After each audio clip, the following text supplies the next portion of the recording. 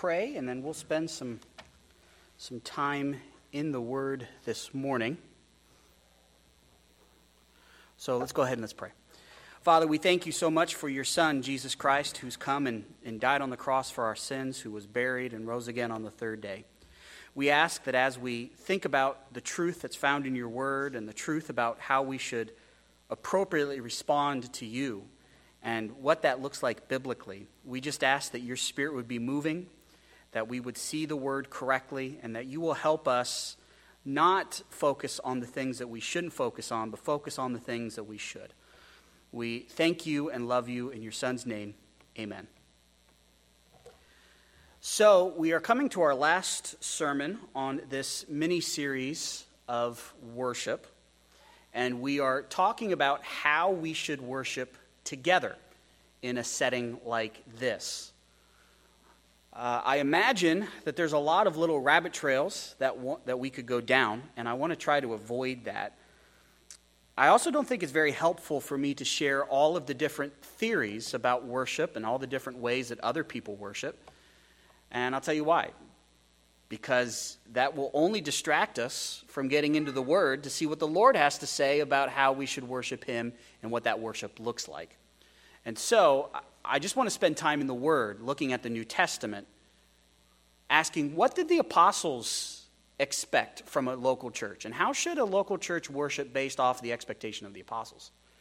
But before we go on, I do want to restate some challenges that we might have in discussing this. Some, predetermined things that might be in our mind that might stop us from seeing what the Bible has to say authentically, right? So we might have these presuppositions about what church worship should look like, and because we have these presuppositions, when we see what the Bible has to say, we would go, well, that's not my experience of going to church. And I just want to share some of these so that we're aware of them, so that if you feel one of these attitudes or one of these presuppositions come up in your mind and go, now wait a minute, I want you to realize that these are not necessarily the best way to think about how do we do church. So the first challenge that we all have in talking about how should we conduct church is we've all been to church.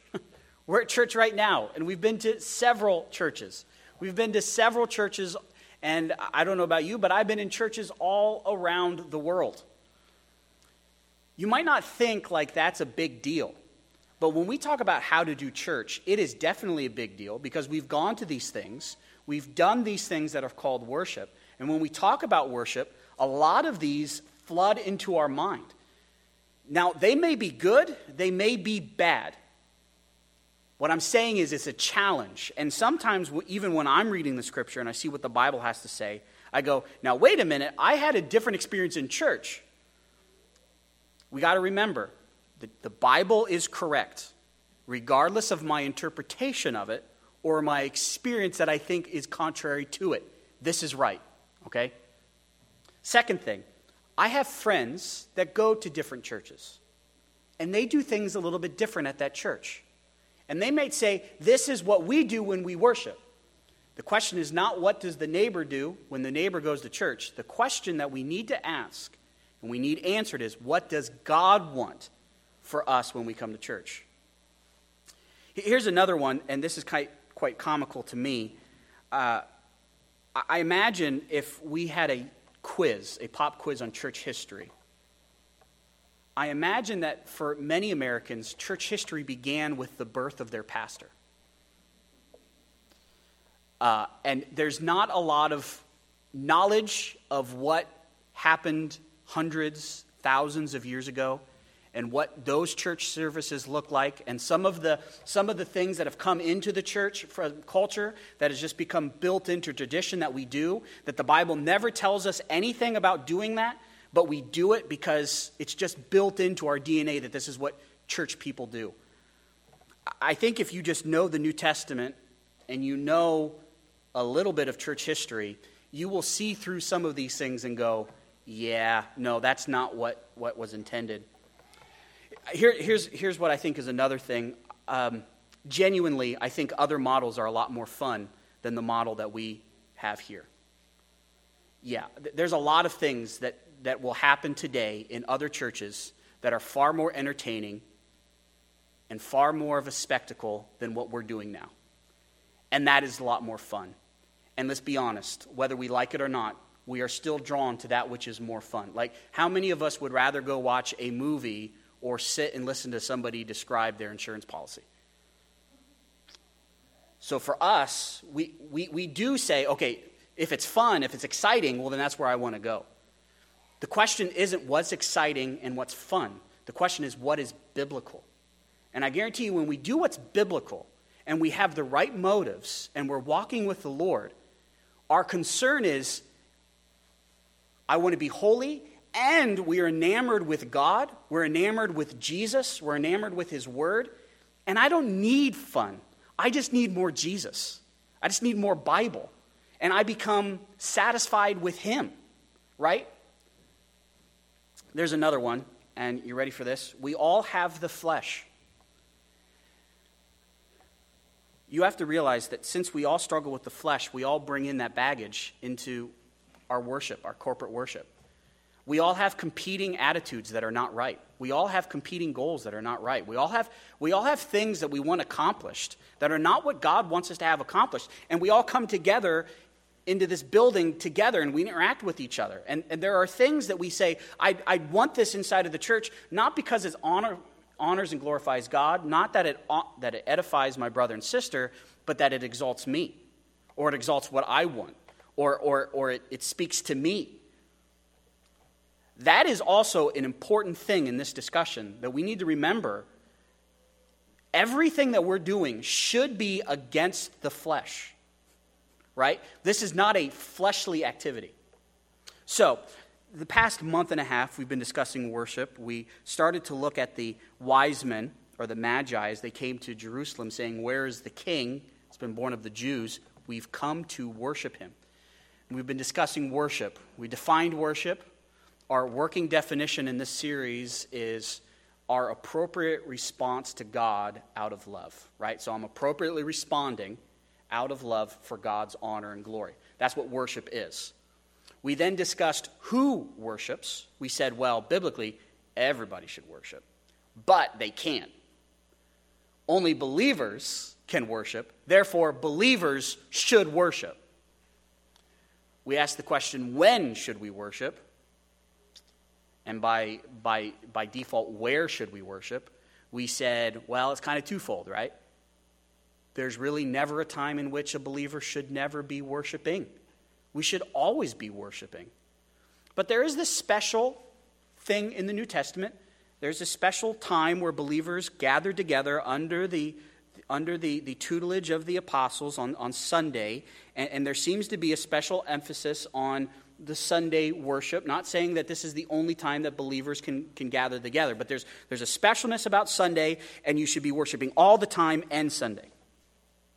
Then we asked, why should one worship? And the simple answer is God. The reason you and I should worship is because of God himself. Not only do I get the motivation to worship from God, I cannot worship unless God is working on my heart and motivating my heart to worship him. Without that, I don't want to worship. So it has to be him. He's the one that's working on my heart. And then two, he himself is the object in which I'm worshiping. And if I'm not enamored with him, satisfied with him, wanting to see him honored and glorified, if I'm not thinking about him, well, then it's wrong. He is my motivation. I'm motivated to worship him because of who he is. The past couple weeks, we've been then asking the question, how should one worship? And we split this up into two parts. We said, all the time that you're not in church, how should you worship? And we discussed that last week. And this week, like last week, we're going to do a quick overview of how we should worship when we come together in this setting. What needs to happen here? Okay, so let's start in John 4. John 4, and let's look at verse 23.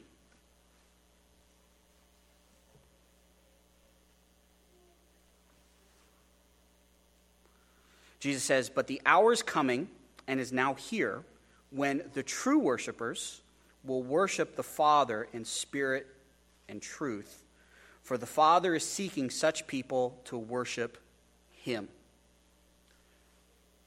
You see, the definition of a genuine worshiper is somebody who is worshiping spiritually and truthfully, right? That outside of church, that's what worship looks like. Spiritual and truthful. When we're in this building and we're doing what we're doing now, it has to be the same. It has to be spiritual and it has to be truthful. It has to be spiritual in this, that it is a product of the Holy Spirit working on our heart. It's a product of new birth, right? As God works in our heart, causes us to be born again, then we're filled with the Holy Spirit. So it's a product of our redemption. It's a product of the Holy Spirit. It's a product of us yielding to the Holy Spirit. It's full of the fruit of the Spirit: love, joy, peace, patience, kindness, goodness, gentleness, self-control. It's loving one another. It's in this room not wanting to cause a distraction for anyone else, but wanting others to hear the message of Jesus so that they're edified and they grow to be more like their Son, Jesus Christ. Or like God's Son, Jesus Christ. It's this attitude that says we want to all be like Jesus, and we want him to be honored and glorified. It's spiritual. Also, it's kind of interesting, and I'm not trying to offend anybody or anything, and I'm not trying to downplay a building, because I'm very thankful for the building that we have, that the Lord has given us. But you do understand that we could be over in the cow barn and still be worshiping together. It's not tied to this building. Now, this is a lot more pleasant than worshiping in a cow barn with manure, granted. But you understand the point. The point is, the people are the church. And when we gather together as groups of people in one location, we're the local church, and we're coming together. There's no such thing as sacred locations in the New Testament. We don't have sacred places. This place is not as any more sacred than any other place. Now, it's important, and what we do here, we set aside and we say, this is an important place. This room is dedicated to the preaching of God's word. That's it. That's really what this room is about. And so we set it aside as being something important, but I don't need this room, and you don't need this room either. This is something that we come together as brothers and sisters, and from our heart, from the product of the Holy Spirit, we exalt him and edify each other. We don't necessarily need to be in this location. We may say that public worship does require a location, because we all need to know where to show up, right? Like, we can't just say, just let the Spirit lead you and we'll all just get together someday. No, there does need to be some organization in saying, we're going to meet at such and such a place at such and such a time. So in that case, I guess location may be important, but that's just so that we can get together. It's not that there's something sacred inside of this building. Now notice the second thing that Jesus says about this genuine worshiper is that this genuine worshiper, yes, is spiritual, but it's also truthful. This is something that is lost in the American church in the past decade, isn't it? That we are about the truth. Not about truth in general, but truth specifically found in God's word. That's what we're about. So corporately, when we come together, what is the hallmark of our meeting together? Truthfulness. Truthfulness from God's word. Past couple years, I've been saddened by many pastors who will say, we need to talk about the truth, and they've talked about truth, about stuff that isn't found in God's word and doesn't edify the believer and doesn't move the believer towards Jesus Christ, but they're talking about truth. Truth. We're about the truth. And so here's the truth about this subject. Here's the truth about this subject. And they spend time looking at the newspaper and stating statistics. Statistics are fun, and that stuff's important to know, but that is not what this gathering together is about. This is about the truth that's found in Jesus Christ and in his word. That's what we're about. We're about this. Truthfulness. Truth. What is reality? What is the truth about God? What is he really asking of us? So the question then would be, what does this look like as we come together? What does it really look like to be spiritual? What does it look like to really be truthful? And so I'm just going to look at a couple passages. The first one I want to look at is Acts chapter 2.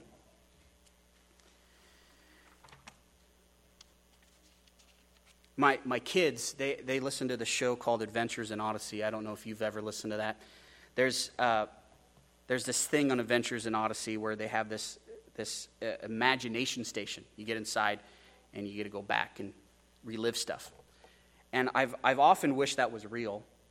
And I wish I could go back to this time, the day of Pentecost, to see what that was like. I wanted to see what it was like the day before the day of Pentecost.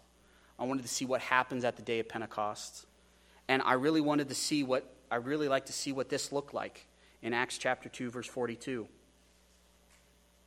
This is a unique time. You got to understand, Acts chapter 2 is the birthday of the church. This is when the church was born. The church was born when the Holy Spirit fell on believers.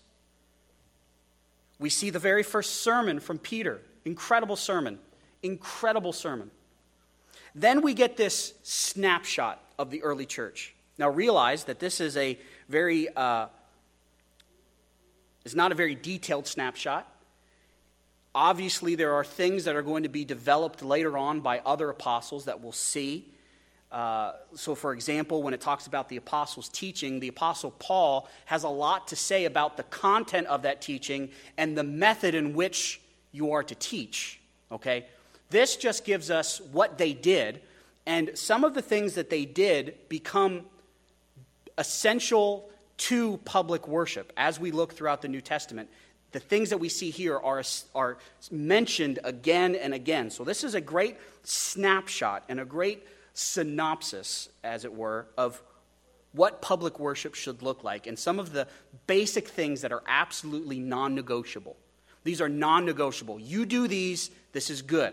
You don't do one of these, uh-oh. So just notice, verse 42, and they devoted themselves to the apostles' teaching.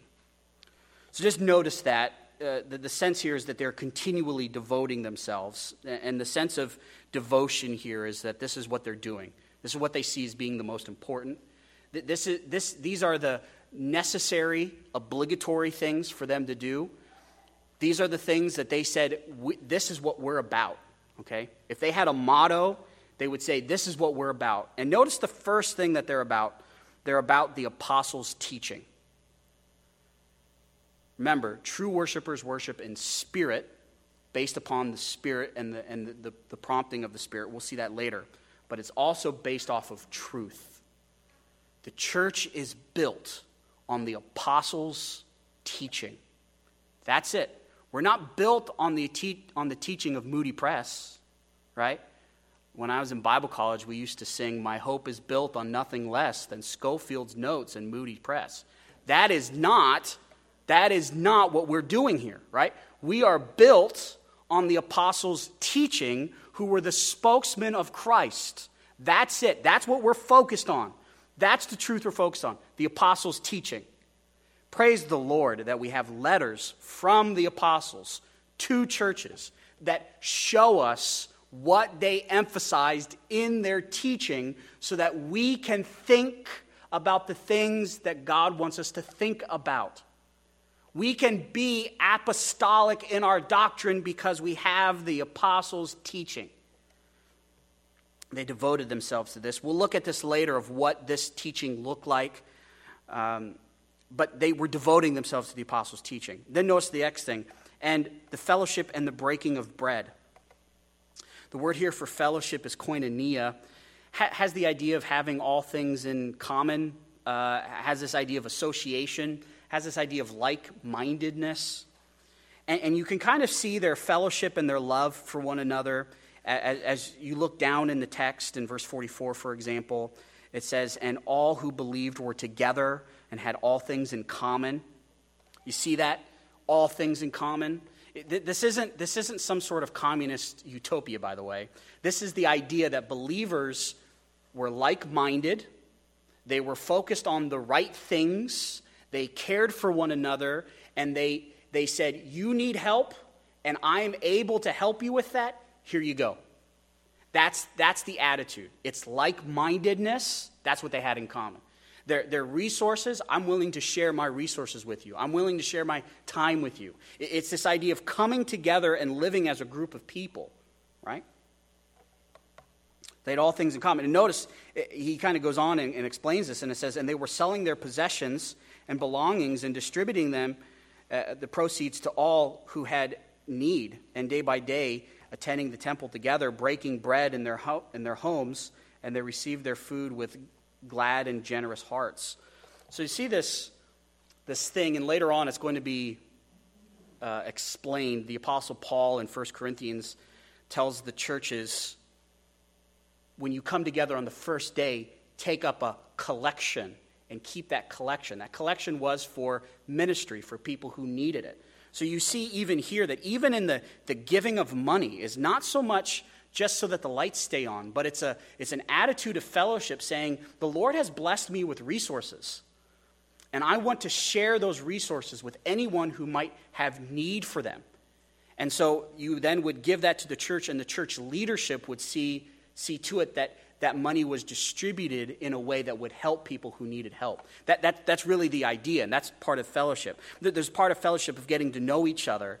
Although I will say this, last week we talked about fellowship, meeting one-on-one outside of the church building. Vitally important. Getting together, talking with one another over a cup of coffee, sharing your burdens with one another, sharing your life, praying for one another, encouraging one another from God's word is vitally important. What we're doing now, the fellowship that we're doing now, is a little bit different. When I meet with somebody one-on-one, that's just me and them. And there's oftentimes things that are shared in that one-on-one that is not meant to go to everybody. And so when I'm praying for people, there's a lot of things that I pray for people that you don't know about. And that's okay. That's kind of the purpose of the one-on-one fellowship. It's kind of personal one-on-one.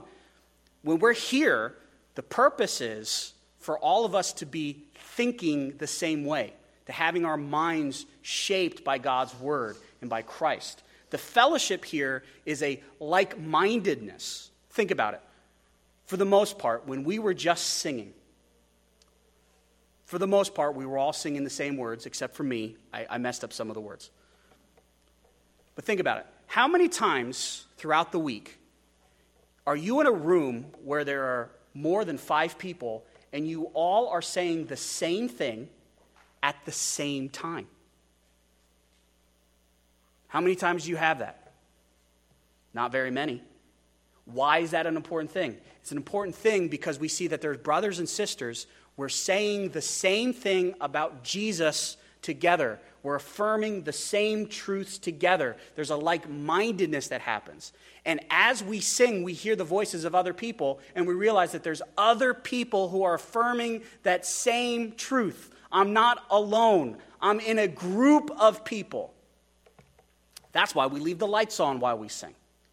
We want you to see. We want you to hear. We want you to be able to say there's other people singing these same words. Think about when we pray. How many times is there a place and a time when somebody has a public prayer where we all close our eyes and focus on the Lord and focus on the things that are said? Not too many times. How many times do we have a shared an event like this where we're listening to God's word and God's will is being proclaimed and we're all being put on the same page? So this is a different kind of fellowship. Okay, there's another thing that we see here in Acts 2:42. It says, and prayers. The early church, if we were able to go into like that imagination station and go back in time, right? If we were to see the church and their fellowships, right, all those times that they were outside, I guarantee you most of the time we would catch them praying. That's what we would be doing, right? Remember, the Holy Spirit fell upon the church in the middle of a prayer service, right?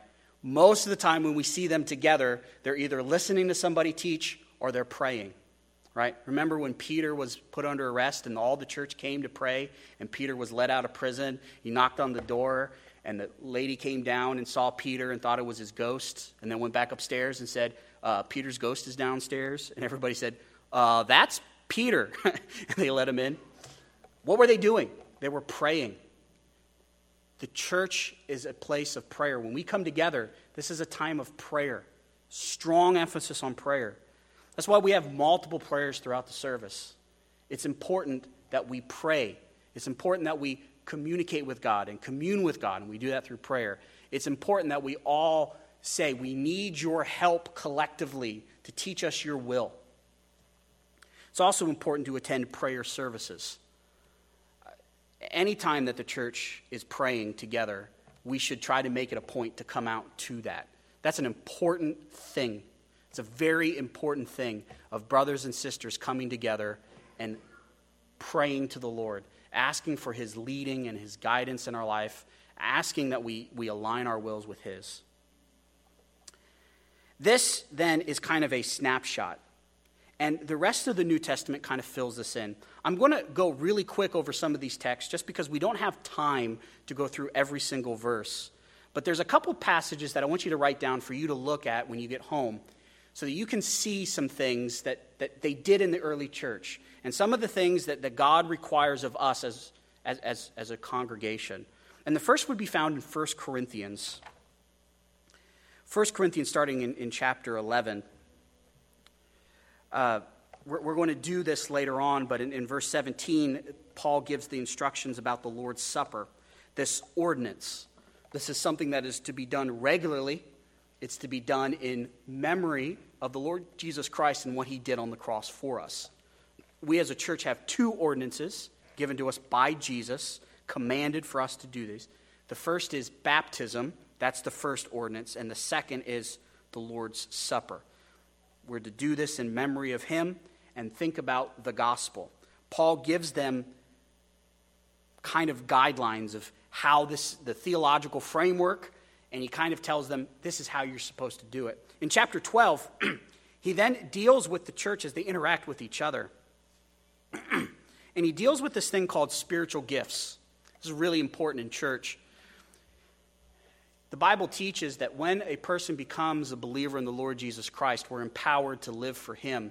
And part of this empowerment to edify the body is that we're each given a unique gifting, right? And this gifting is meant to be used to edify each other. In chapter 12, it's very clear. The Lord gives you the gift. You don't get to pick it, right?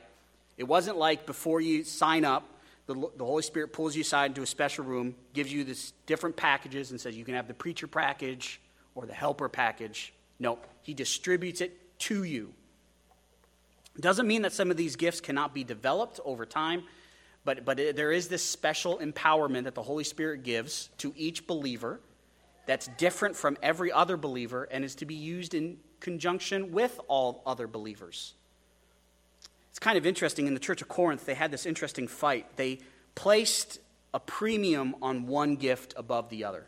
And that gift was the gift of tongues, which has ceased. But at the time when it was in use, the Church of Corinth said, if you speak in tongues, you're top dog. If you don't speak in tongues, you're lesser. And the Apostle Paul does this quite comical analogy of saying, imagine if your body did that. Imagine if your foot just one day said, look, I'm not the elbow, therefore I'm done. I'm out of this body. I'm done with you, right? Or imagine if your forehead said, well, I'm not the mouth. Everybody looks at the mouth, nobody looks at the forehead. So I'm done. I'm leaving. Right? We would all think that's crazy. No, we have body parts, and those body parts work in conjunction with each other. And that's how God has fashioned us together, that we work like a body. We need each other. And interestingly enough, when one part of the body hurts, guess what? The whole body suffers along with it. So is the church, right? And when one body part does something good, guess what? The rest of the body rejoices with it, right? And so Paul gives us this analogy that we're all members with each other. We're all placed into the church, whether you like it or not. You're all given a gift, whether you like it or not. You are obligated to use that gift in conjunction with other gifts for the edification of the church. Paul then in chapter 13 talks about what motivates us to use our gift. What's that major motivation and that major virtue that we should have? And this is where he then says, it's love. When we come together, we need to have love. And so when he says Romans 13, yes, he gives this incredible description of love. But you have to realize that this is in the middle of a rebuke saying you're getting church wrong. And so when he's giving 1 Corinthians 13, he is describing to them the type of love that they should have with one another inside the church. So just notice in 13:4, he says, love is patient and kind. It does not envy or boast. It is not arrogant or rude. It does not insist on its own way. It is not irritable or resentful. It does not rejoice at wrongdoing, but rejoices with the truth. Love bears all things, believes all things, hopes all things, endures all things. Love never ends. When we come to church, we should be marked by this kind of love. We should have patience towards one another. We should have kindness towards one another. We shouldn't have envy towards someone else. We shouldn't use these times as times to boast, right? And the list goes on. In chapter 14, then Paul kind of gets down to the nitty-gritty of the actual service itself. And he talks about kind of the logic behind the service, right? Here's what you're supposed to do. Here's the logic of why we do what we do. And the idea is that the Corinthians kind of were not doing this. And he says, first of all, you must know this, that a church must be marked by faith, by hope, and by love, and most importantly, love. Okay? That's what we must be marked out with. And when you have faith, hope, and love, especially love, your focus is on the edification of other believers. That's what you're focused on. That's it. This edification then will determine how you use your gift. In this chapter, he talks about there's times where you may not even use your gift because it may not edify. He says that in order to speak in tongues in church, there has to be a translator. And if there's no translator, don't say a word. And Paul says it's far better to say 5 words that are understandable than 10,000 words which no one understands.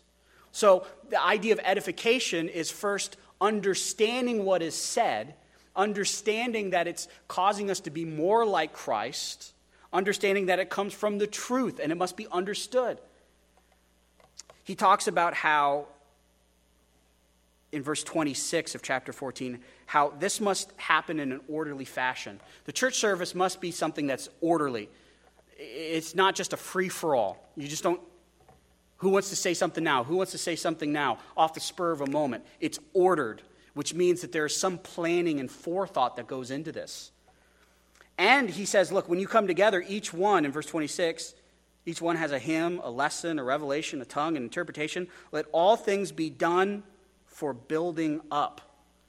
So notice that the church is meant to use their gifts to edify, but it must be done in a way that edifies, and it must be done in an orderly way. In fact, the Apostle Paul even says, when it comes to somebody speaking in tongues, only 2 or 3 are allowed to speak in a service. So all must be done for the edification, right? It must be orderly. There's this sense that it must be done there must be somebody supervising, right? Somebody who has discernment, who's supervising, who's able to correct, who's able to kind of direct the service. It's incredible. There's another passage that talks about when we come together. I think it's Hebrews 10:19 through 31. Just briefly, in this text, it tells us that we come to God on the basis of Christ and off of a true heart because of salvation. And that church is meant to come together so that we hold fast to Christ. That it's all about the truthfulness and doctrine of Christ. And as we come together, we should come together looking how we can stimulate one another to love and good deed. That's what we're doing. We're coming together. How can I edify my brother? How can I edify my sister?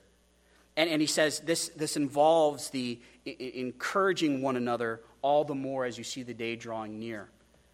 So as you could tell, this coming together, yes, it's based off of truth. And yes, there is as we'll see in the pastoral epistles here shortly, there's a strong emphasis on the teaching ministry of the church. That's important. But also realize this too, that church is not a spectator sport. You are to come thinking, how can I edify someone this morning? How can I come? When I come to church, how can I edify somebody? How can I encourage somebody? How can I show my love to someone? Right? That's the type of thing that we're supposed to be doing when we come together. Sometimes, as we see in 1 Corinthians 14, sometimes that edification means I'm not going to do something that's a distraction to others, right? Sometimes the way I edify is not being a distraction. That's important. Sometimes that means I do need to talk. Sometimes that means I need to say something to somebody, encourage somebody. Now, the lion's share of what talks about what we're supposed to do in a church service is found in the pastoral epistles, which are 1 Timothy, 2 Timothy, and Titus. And so for the next 85 hours, we will be going through these verse by verse. No, I would encourage everyone to read these pastoral epistles. I'm going to quickly go through these with you, just a helicopter view, because there's some important things to help us understand what we do when we come together. So understand this. In 1 Timothy, Paul says to Timothy, look, when we come together, the most important thing is love. Everything we do is based off of love. He talks about how in chapter 2 of 1 Timothy, that if we're doing things by love, and if we are doing things with the right interpretations, that would drive us to pray. And Paul tells Timothy to pray for everyone. Pray for everyone. Pray for everyone that they may walk closer to Jesus Christ, right? In chapter 3, he talks about the importance of elders and deacons and even deaconesses. And he talks about the hierarchy of the church and who are the leaders of the church, and talks about their qualifications. Later on in the book, he's going to talk about some of their job descriptions. But it's important to realize that there's a hierarchy in the church, that there's elders and there's deacons and there's deaconesses, and that these are qualified people. They are qualified people of character because the church is about this incredible truth of Jesus Christ. And if we're not people of character as leadership, it may undermine the message of Jesus. And so we're about the message of Jesus. That's it, Jesus. In chapter 4, it's interesting. He talks about some of the things that of the service and specifically of Timothy himself. But notice what he says in chapter 4, verse 11. He says, "Command and teach these things. Let no one despise you for your youth, but set the believer an example in speech and conduct, in love, in faith, and purity." This means that not only the pastor, but the elders, the deacons, and the deaconesses, they are to be an example of what a mature believer looks like in the way that we talk, in the way that we react, in the way that we do things. We are an example. Doesn't mean we're perfect, but it means we're an example, right? And then he says, "Until I come, devote yourself to." So he's telling them, Timothy, you're the pastor of the church of Ephesus. This is what you do when you get together with the church. And notice what he says. Devote yourself to the public reading of Scripture, to exhortation, to teaching. Do not neglect the gift you have, which was given to you by prophecy when the council of elders laid their hands on you. Practice these things, immerse yourself in them, so that all may see your progress. Keep a close watch on yourself and on the teaching. Persist in this, for by so doing you will save both yourself and your hearers. Notice the emphasis. The emphasis is on the reading and the teaching, right? And it is very clear that Paul not only tells Timothy what to read, but he gives him an outline of how he is to preach. And since this was written, the first couple hundred years of the church, this was seen as the method of preaching. You pick a particular text, you read that text out loud, you teach the text, and you exhort the text. For the first couple hundred years, that's what everybody did when it came time to preach, right? It wasn't until after that some other things came in that the emphasis on the scriptural reading and the teaching and the exhortation began to wane. But this is the apostolic tradition. Then in chapter 5, he talks about how to instruct the church, and the idea is basically how do you take care of different people inside of the church? What's the role of young people? How do you treat older people? Chapter 6, he talks about beware of false teachers. By the way, that's an important thing that's happening here. Not only are we teaching you what to think, but we're teaching you what not to think, right? That's also important. And then there's encouragement to continue on. 2 Timothy is once again the second letter from Paul to Timothy. Here it's more dealing with the character and philosophy of ministry of the pastor. And the pastor is to stand as a guard and as a soldier in the first 2 chapters, to stand up against false teaching, to make sure that he's talking about Christ. He talks about be careful, because there's going to be a lot of people that want to do a lot of different things. But as the leader, you need to make sure that you're driving the church in the right way. And he says, and he then explains, how do you do that? So go with me to chapter 4 of 2 Timothy. And this is then the charge, not only to the pastor, but to the elder. This is what we think about as elders. This is our charge. We will stand before God and give an account to how we did this job. So notice what he says. I charge you in the presence of God and of Jesus Christ, who's the judge, the living and the dead. By the way, that scares me. The fact that I have to stand before God, who's the judge, who knows all my intentions, right?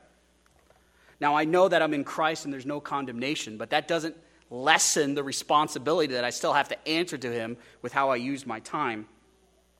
And by the appearing of his kingdom, and notice what he says, preach the word. It should stand alone, by the way, and it should be all in capital letters in the English, and it should end with an exclamation point because it's a command. Preach the word. Be ready in season and out of season, reprove, rebuke, exhort with complete patience and teaching. For time will come when people will not endure sound teaching, but wanting to have their ears, having itching ears, they will accumulate for themselves teachers to suit their own passions, and will turn away from listening to the truth and wander away into myth. As for you, always be sober-minded, endure suffering, do the work of an evangelist, fulfill your ministry. So, what's the job of the pastor? What's his primary thing? The word. That's it, the preaching and teaching of the word. In fact, there was a scenario where there was a problem inside of the church in Acts chapter 6. What did the elders do? They said, we need to have deacons because the elders need to focus on the word and prayer. And these things need to be done, and so there need to be people to help get these things done. This tells us that the priority of coming together is to listen to God. God's will. It's coming together to listen about Jesus. It's coming together to encourage people on what they just heard when they heard something from God's word. That's what we're doing. We're encouraging each other to do the thing that we're exhorted to do from his word. Then we have the book of Titus. We spent some time in the book of Titus. Titus is an interesting book. Titus is an interesting man. You can go back and listen to that. But he says some of the same things. Notice that there's the qualifications of elders in chapter 1. Chapter 2, he talks about the teaching of the church and what that looks like. By the way, there is a strong emphasis as well as mature believers teaching immature believers. And when those immature believers become mature, they are then to go and teach immature believers. There's this idea of a constant discipleship inside of the church. There's a constant growing, constant teaching, right?